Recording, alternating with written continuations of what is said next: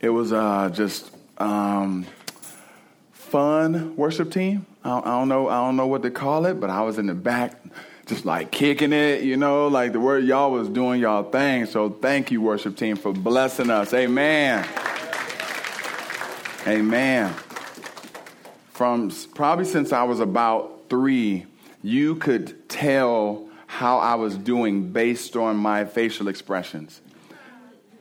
Most of y'all know me. What you would find usually on my face was a smile. I am a pretty happy-go-lucky person, and for whatever reason, a smile seems to be just like what flows out of me. And so I've noticed a few things over the years. I've noticed that there's occasionally times where something can steal my smile. I remember the first instance, the very first time I was in my apartment complex in East Cleveland, apartment complex probably about 4 times the size of both sides of Pingree Park. And our apartment complex had a gate around it, and everyone that walked to and from the store could look down into my apartment complex. And I'm riding alone in my apartment complex, none of my friends with me, and I'm kicking it on my bike, and I see some homies up top. And I don't know them, they don't know me, but I'm smiling. Because in this moment, I can see that they actually might be some new friends. These are some kids just like me. They're on their bike, I'm on my bike, and so maybe we'll kick it. And I see them kind of circle a little bit. And then they come down to the gate, and we start riding our bikes in my apartment complex, kicking it, riding our bikes. And so now I'm ready with my new friends to show off one of my bike tricks. I hit a wheelie, And the big guy, right when I hit the wheelie, grabs my seat and yanks it. I fall to the floor, don't know really what just happened, because in that moment, I'm like, I wheelie all the time. I'm the bomb. What's going on here? And when I get up, I see that they're now taking my bike. And I go to give chase, and I just see them do like this. And a fear gripped me. And they rode off of my bike. I remember walking in the house, and my family didn't hear a word from my mouth, but they said, "What's wrong?" The smile was gone. The joy that's usually present was taken for this moment, and I remember my grandmother calming me, holding me, and saying some words that I think flow from our scripture today, from Psalm 91.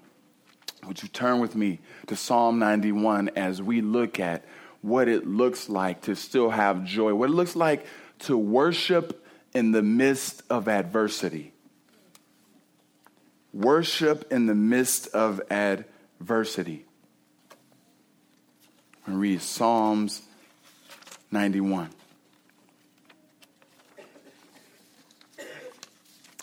And it starts, "He who dwells in the shelter of the Most High will abide in the shadow of the Almighty." He who dwells in the shelter of the Most High shall abide in the shadow of the Almighty. To dwell.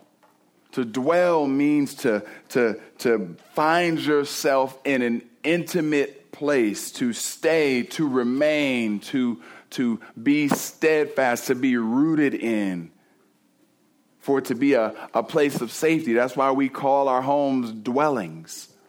It's supposed to be the one place that you go to in your life where there's calm, where you find rest, where you actually find your center. And God says, he who dwells in the shelter of the Most High. To dwell means just to stay there. And sometimes we can get caught up in the tasks of dwelling. For me, dwelling can look like prayer. It can look like silence in the midst of prayer, trying to listen to God. It can look like listening to worship music. But if you get caught up in the tasks of trying to achieve what it means to rest in God, to dwell in God, you miss it, because what God wants is an intimate place.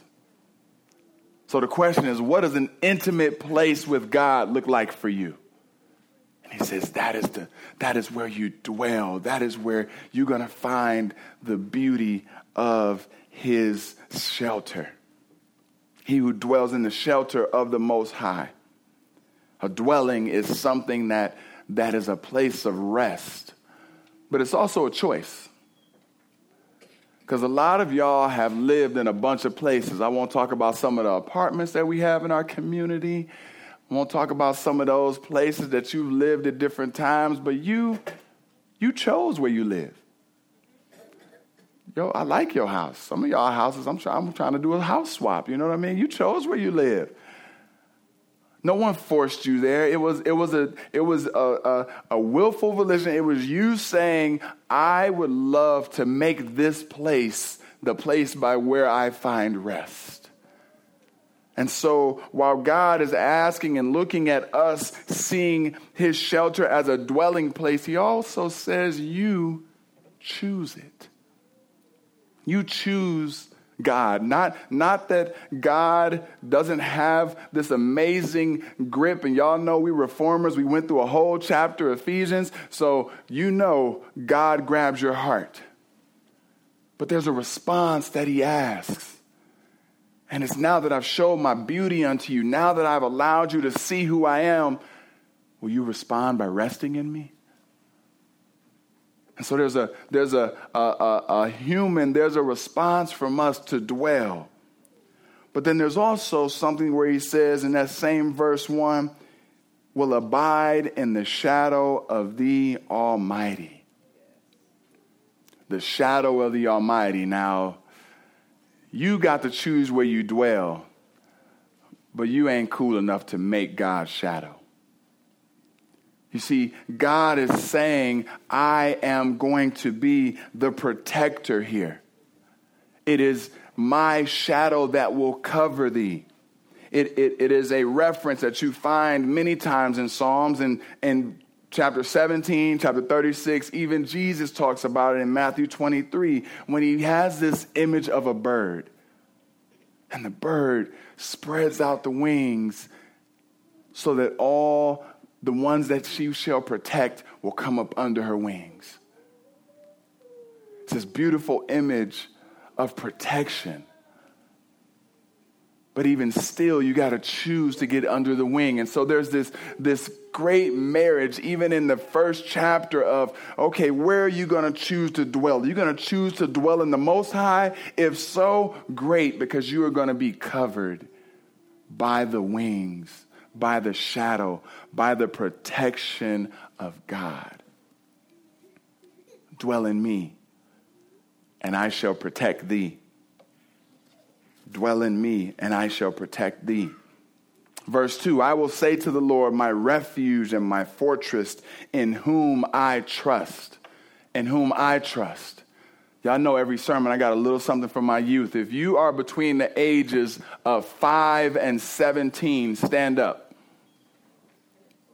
Please. Would you please stand up? Because you know when they teenagers, they be too cool. So they like, you ain't going to tell me what to do, Pastor. Would you please stand up? Would you kindly repeat after me? Parental figure, thank you for setting a godly environment. But someday, I have to choose God for myself. Go ahead and have a seat. Great job, y'all. Great job. Verse 2 says, I will say to the Lord. It is an intimate focus on I.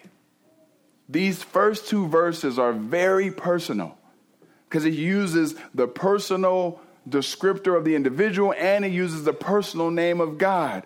The Hebrew term for God here is Yahweh, the term that communicates his personal nature, his relational characteristics, how he loves, longs to be connected to us. But this is not like an awareness of God. This is not you being sheltered because you believe God exists. This is not you knowing that God does things in this world, but you don't want to simply commit to him. This is an intimate connection that is close. And he's simply saying, I will say to the Lord, my refuge, my fortress, my God, in whom I trust. Trust. So then God goes on in verses 3-8 to share with us what his protection looks like. Because once you are saved and desire to dwell in him and he covers you with his shadow and protection, he's going to give us an image, some clear understanding of what God's protection look like. Because we're trying to understand, Lord, what does it look like to worship in the midst of adversity? Well, it starts with understanding God's love and protection. Look with me with verse 3. For he will deliver you from the snare of the fowler and from the deadly pestilence. He will cover you with his pinions, and under his wings you will find refuge. His faithfulness is a shield and buckler. You will not fear the terror of the night, nor the arrows that flies by day, nor the pestilence that stalks in darkness, nor the destruction that wastes at noonday. 1,000 may fall at your side, 10,000 at your right hand, but it will not come near you. You will only look through your eyes and see the recompense of the wicked. For he will deliver you from the snare of the fowler. Snare of the fowler. This is an image of one that goes around catching birds. One that is setting up to catch birds. And the imagery is one of Satan trying to catch you and I. The snare of the fowler is a trap that's set. And this famous pastor, Pastor Charles Spurgeon, delivered a sermon in March of 1857. And I love it because he described this snare so accurately as to the way Satan moves. And what God is trying to show us is that as he covers us and cares for us, part of his protection is exposing Satan's plan. So the first way that Satan will move, that the fowler moves, says the fowler's snare is intimately connected with secrecy. Fowler's not trying to put out a trap in broad daylight. Here, come get a snack, birdies. I don't have any hunting like good examples, so y'all just gonna have to bear with me. But I do know what happens is they put down the net, cover it with leaves, conceal the trap, set you up for the okie doke. Satan is smooth. Satan is slick. He wants to see us all trip up. And so this trap is not going to be out in the open. It's going to be deceiving. And God is saying, hold up, but I'm going to make you a little more attuned to it. I'm going to make you aware. Second thing that happens with the approach of Satan, the snare of the fowler is generally noted for its adaptation. What does that mean? That means that what he puts out for one bird is going to be very different than that for another. The way Satan might be planning to trip you up, that ain't even my struggle. But the way he might trip you up might be and Satan is crafty.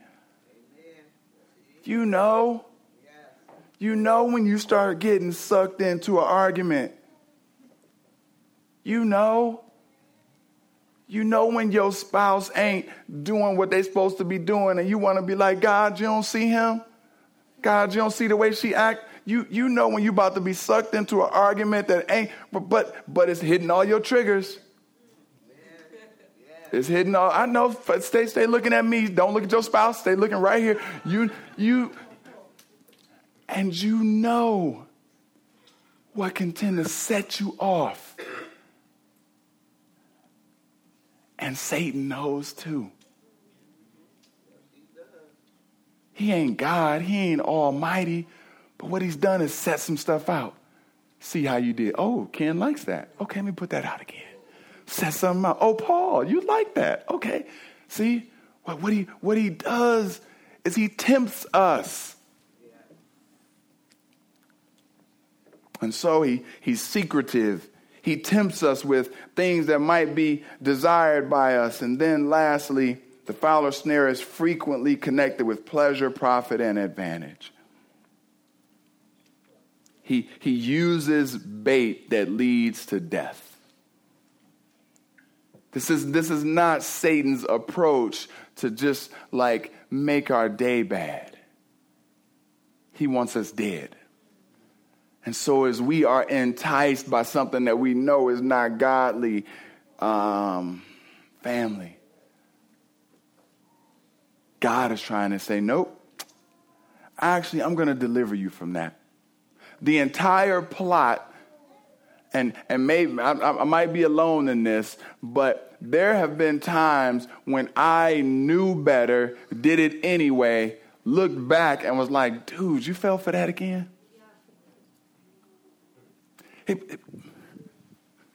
Knew better, fell for it. You again, it was the same trap. And God is trying to say, okay, but I'm saving you, but I got you, but I want you delivered. Will you walk in the shelter that I'm providing? Will you stay up under my wings? Will you choose to dwell within me? And so God provides some deliverance. He also in verse 5 says, you will not fear the terror of the night, nor the arrow that flies by day. Notice there's a difference between you will never experience and you will not fear. He could have said, you will have nothing to fear, for there will be no terror of the night. And you will have nothing to fear because there will be no arrows that fly by day. Actually, what he says is, in the night, there's drama. In the day, there's drama. Around you, there's always going to be drama. But guess what? I want you to, in the midst of it, not have fear. Why? I'm giving up sermon stuff I'm supposed to save to the end. Why? Because death has no sting over the believer. Death has no sting. What does that mean for our kids? It means that pain may come, hurt may come, but that our ultimate joy takes place in Jesus Christ and in what he will do in our lives and our hearts today, and what he shall someday fully allow to take place when we are with him face to face in heaven. Some people say that's a cop-out. I'm going to explain three ways why that's not a cop-out. But first, I want to make sure that you get that he says, I am going to give you an ability to not have fear, even while terror is happening all around you. Why? Because I have your focus being steadfast on me. It is very tough. I don't know if it was last sermon or not, but my wife has been listening to a book by the founder of Voice of the Martyrs.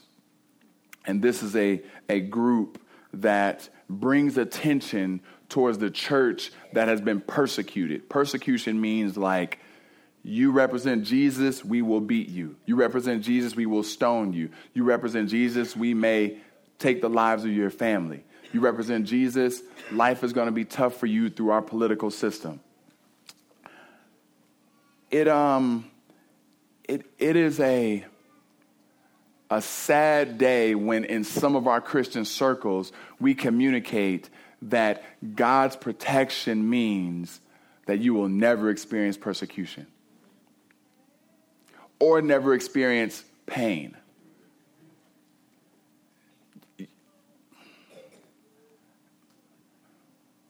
That's not what God is communicating. He's trying to say, when your focus is steadfast on me being the only person who has the control over death and life, I am the one who determines eternal life. So if there's anyone that you should fear, it is me and me alone. When you are steadfast on that and you know that the person who has control, all power, loves you, can end this world in a blip, died for you, sees you as his righteous daughter, and would send his son for your sake, how they scaring you, baby? You got daddy right here in his fullness loving you. And so, yes, terror happens and things go down. Arrows are direct. You never hear of armies talking about randomness. Arrows have a direct thing in sight, and sometimes Satan seems to be targeting your life. And God says, yep, and you ain't got no reason to be scared. I know I'm only on verse 5, y'all. Don't worry, I ain't going through every verse. Verse 8, you will only look with your eyes and see the recompense of the wicked. He's trying to put our minds towards a heavenly time. To say, hey, I know the wicked seem like they doing well, and I know you even being attacked. But fear not, someday they shall be judged. Someday, what's coming to them will come. You stay focused and steadfast on thee. I got a slide because I was talking to Kelly.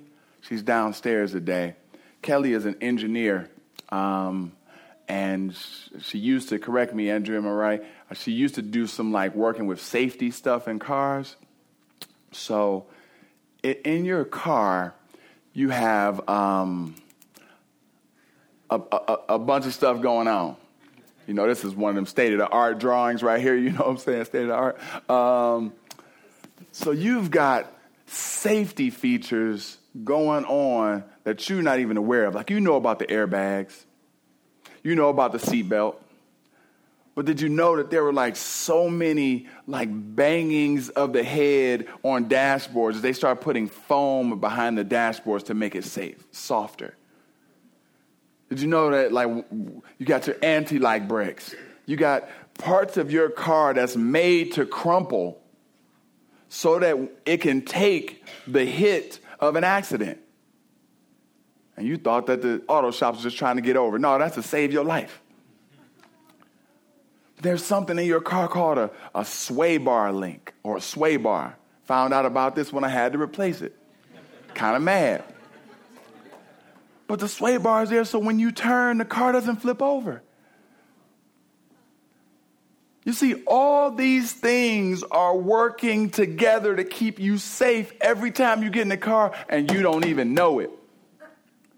You're not even aware of it. And God is saying, a car, do you know who I am? You could step out here tomorrow and a plane fall on you on the street.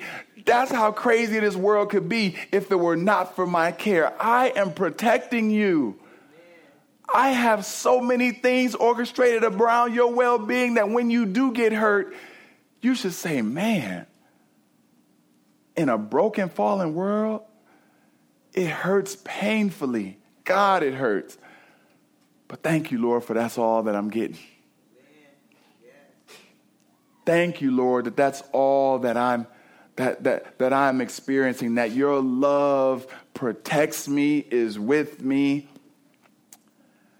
And so what are you saying, Pastor? Are you then saying that, like, if that type of protection is going on, that we can kind of like just like count on always being cool and safe? Nope, not at all. Actually, Satan was the tricker and lied to us into trying to believe that. Look at verse 11 and 12. Because I truly believe when pastors and leaders sell you that stuff, They are false prophets. They are not representing the gospel, and they are tarnishing who Jesus is. They are falling in line with Satan's acts. Look at verse 11 and 12. It says, "For he will command his angels concerning you to guard you in all ways. On their hands they will bear you up, lest you strike your foot against a stone." That might remind you of something. In Matthew chapter 4, bring that up for me, brother. There's Jesus is fasting and he gets tempted by Satan. Look at what Satan says, verse 5. "Then the devil took him to the holy city, set him on the pinnacle of the temple, and said to him, 'If you are the Son of God, throw yourself down, for it is written, he will command his angels concerning you, and on the other hand, they will bear you up, lest you strike your foot against a stone.'" What is Satan doing? Satan is saying, okay, God said he protects you. God said he got you. So if you believe that God will protect you, go on out there and test it. Jump. If you believe God protects you, nothing should ever happen to you. You should always have a great life. You should always be safe. You can do whatever you want because God got you. Why does Jesus respond the way he does by saying, again, it is written, "You shall not put the Lord your God to the test"? Why? Because Jesus knows that what Satan is saying is true. Yes, God will protect me. Yes, God does have me. Yes, I can know that God is my protector. But God is also sovereign. God is also in control. And the moment that I begin to seem as if I have more control than God, and I'm going to say, okay, God, I'm going to go do this. You protected me, right? All right, God, I'm going to go test this out. You got me, right? Now I'm in control. Now I'm running things. And God's sovereign hand is always protecting us. But even when we experience pain, he's saying, but yet I still love you. Yet I'm still in control. Yet I'm still sovereign. You don't even need to test me. You know that I love you and protect you. And so, Pastor, help me reconcile these two things. Help me reconcile a God that keeps protecting me, but yet I experience pain. Help me reconcile those things. Look at verse 12. It says, "On their hands they will bear you up." Excuse me. I'm on the wrong slide.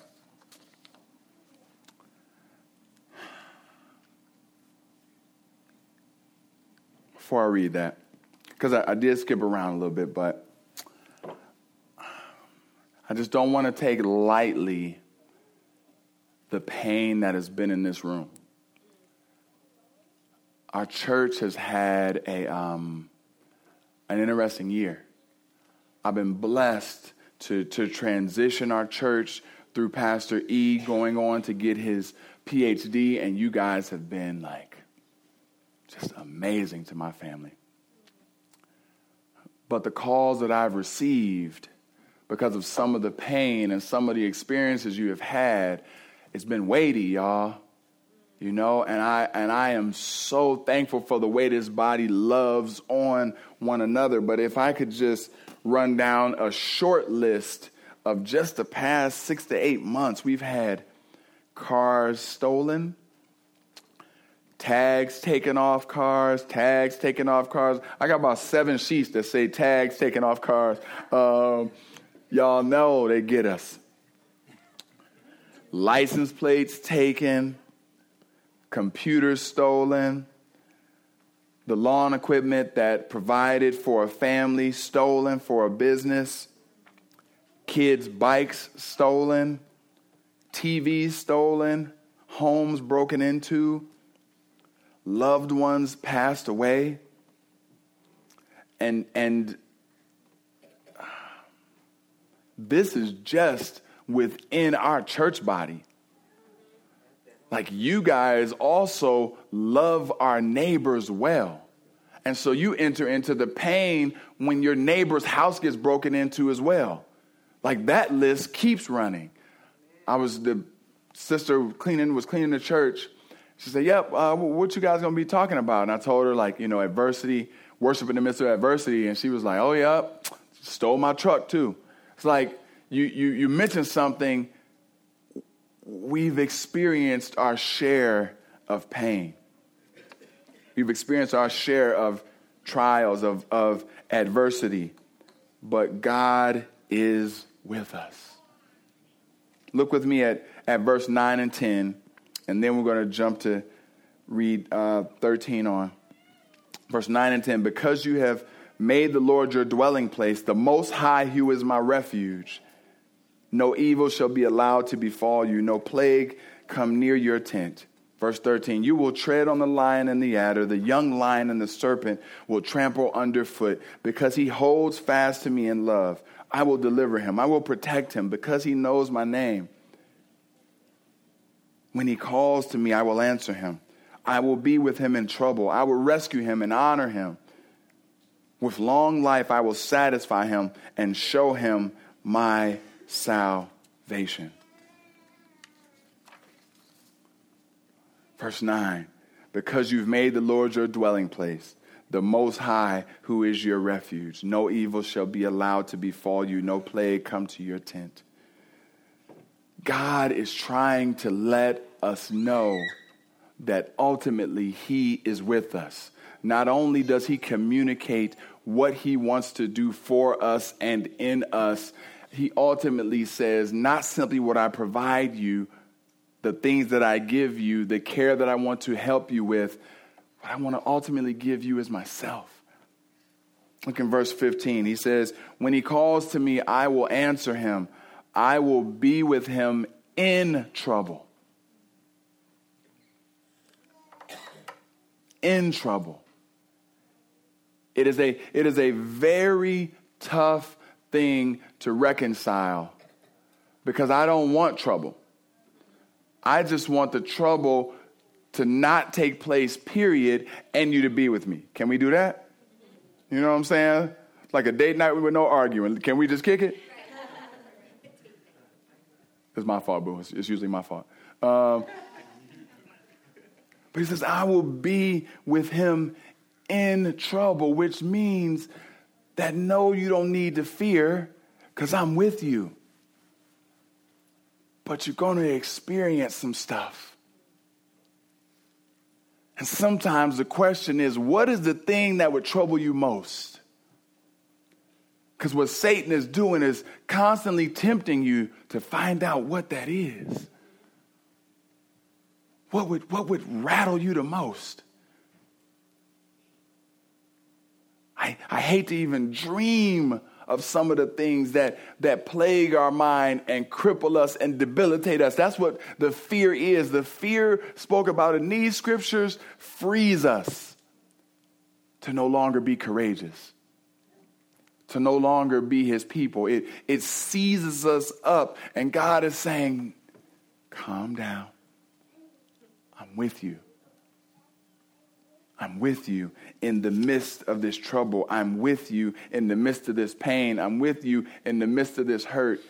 And ultimately, it will not win, because I am with you through eternity, and you will be with me. It is a sobering thing. I remember the first time, and I probably shared this some years ago, that like little stuff happens with your kids where like, oh man, they like pinch themselves and they cry, and they don't get something that they want and they cry. But I remember one of my kids like finally walking down, and they just took off. You know how the hips move, they ain't running. The hips just waddle side to side. They took off. But they didn't see that tree root. Smack. Got up, and it felt like 2 hours before they breathed. Just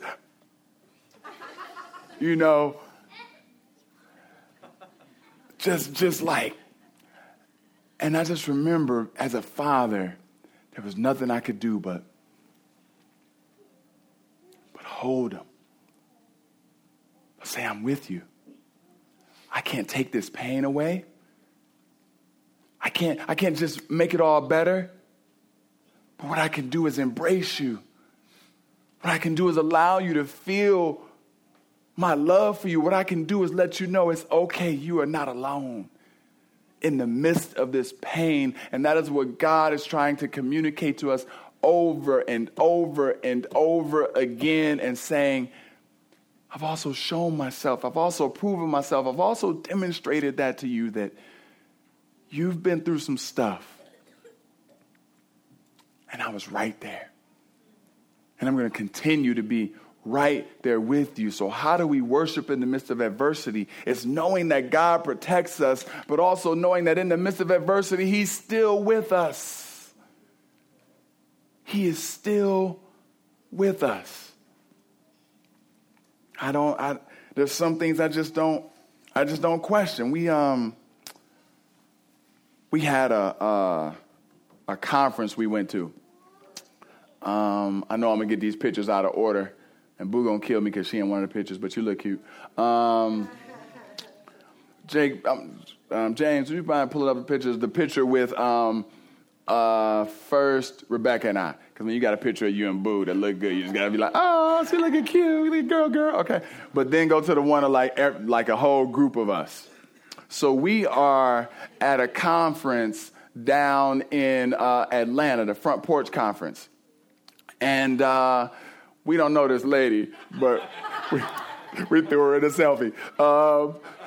So we're at this conference. And at the conference, there's like multiple levels, whole nine. Well, the restaurant is at the top of the conference. And we go to get in the elevator, and the elevator has glass all around it. So now when it takes you up, like, what, Matthew, 20 stories, 15, 20 stories, like you see it all, and you like are going up. How many of you, when you go in the elevator, start checking the metal, like, is this going to hold?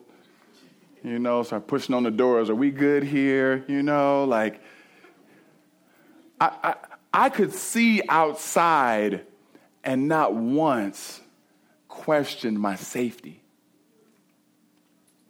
Why? Because I had been in many an elevator before.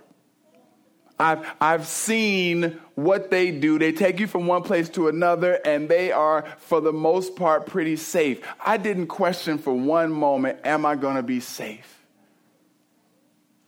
God, family, is trying to show us that I got you. I protect you. I've shown myself faithful. I'm with you in the midst of any type of pain that you will experience. I love you. Will you still choose me in the midst of pain? I would never downplay the effects of the pain that some of us have experienced. In years past, we've lost some loved ones. In years past, there's been some divorces that have taken place. In years past, there's been some pain.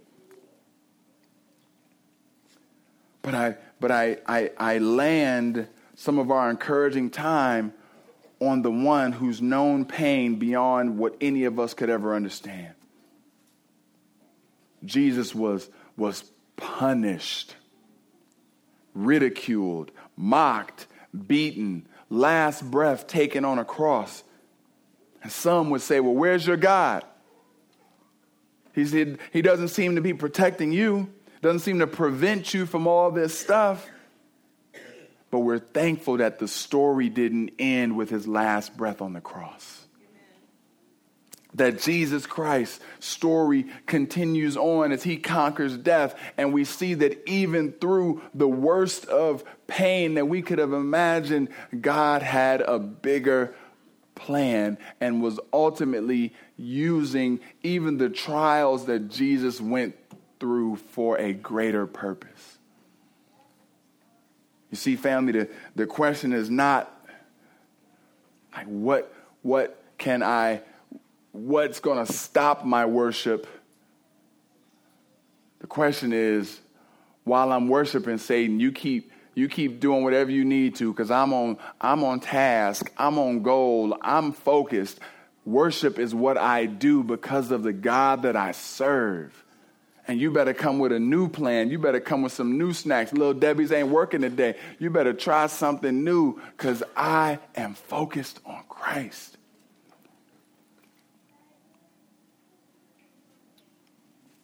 Family, I pray that this reminds us of the need to tell others about Jesus. Because I want people to experience his love. I want them to experience his care. We want them to experience his presence in the midst of pain.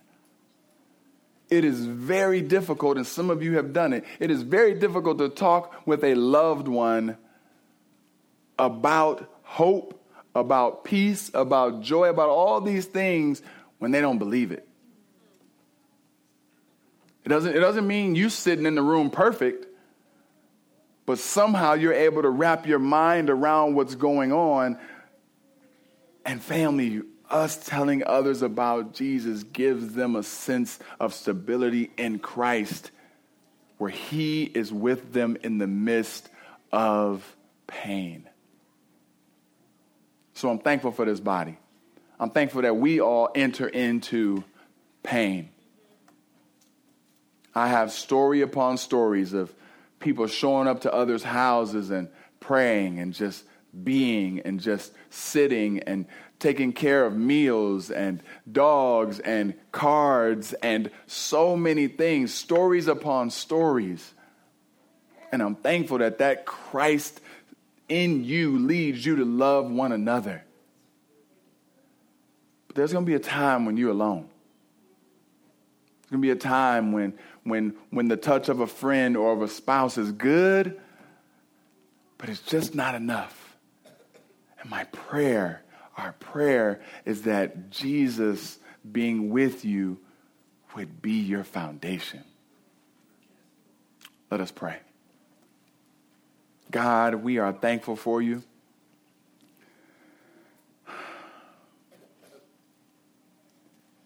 You do so many great things that blow our minds away, but somehow when we experience pain, it seems to stay with us.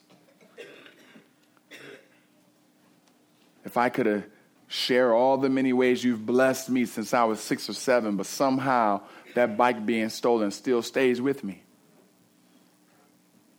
Would you, God, not allow pain to overshadow the beauty of who you are? Would you allow us, Lord, to know that you desire to protect us, and you do protect us, and we are not in control of how you will protect us. But, Father, we can trust that when we do experience adversity, that you are still with us. Lord, we are thankful for salvation, which comes through Jesus alone. Would you root us in the beauty of who you are? It's in your name we pray.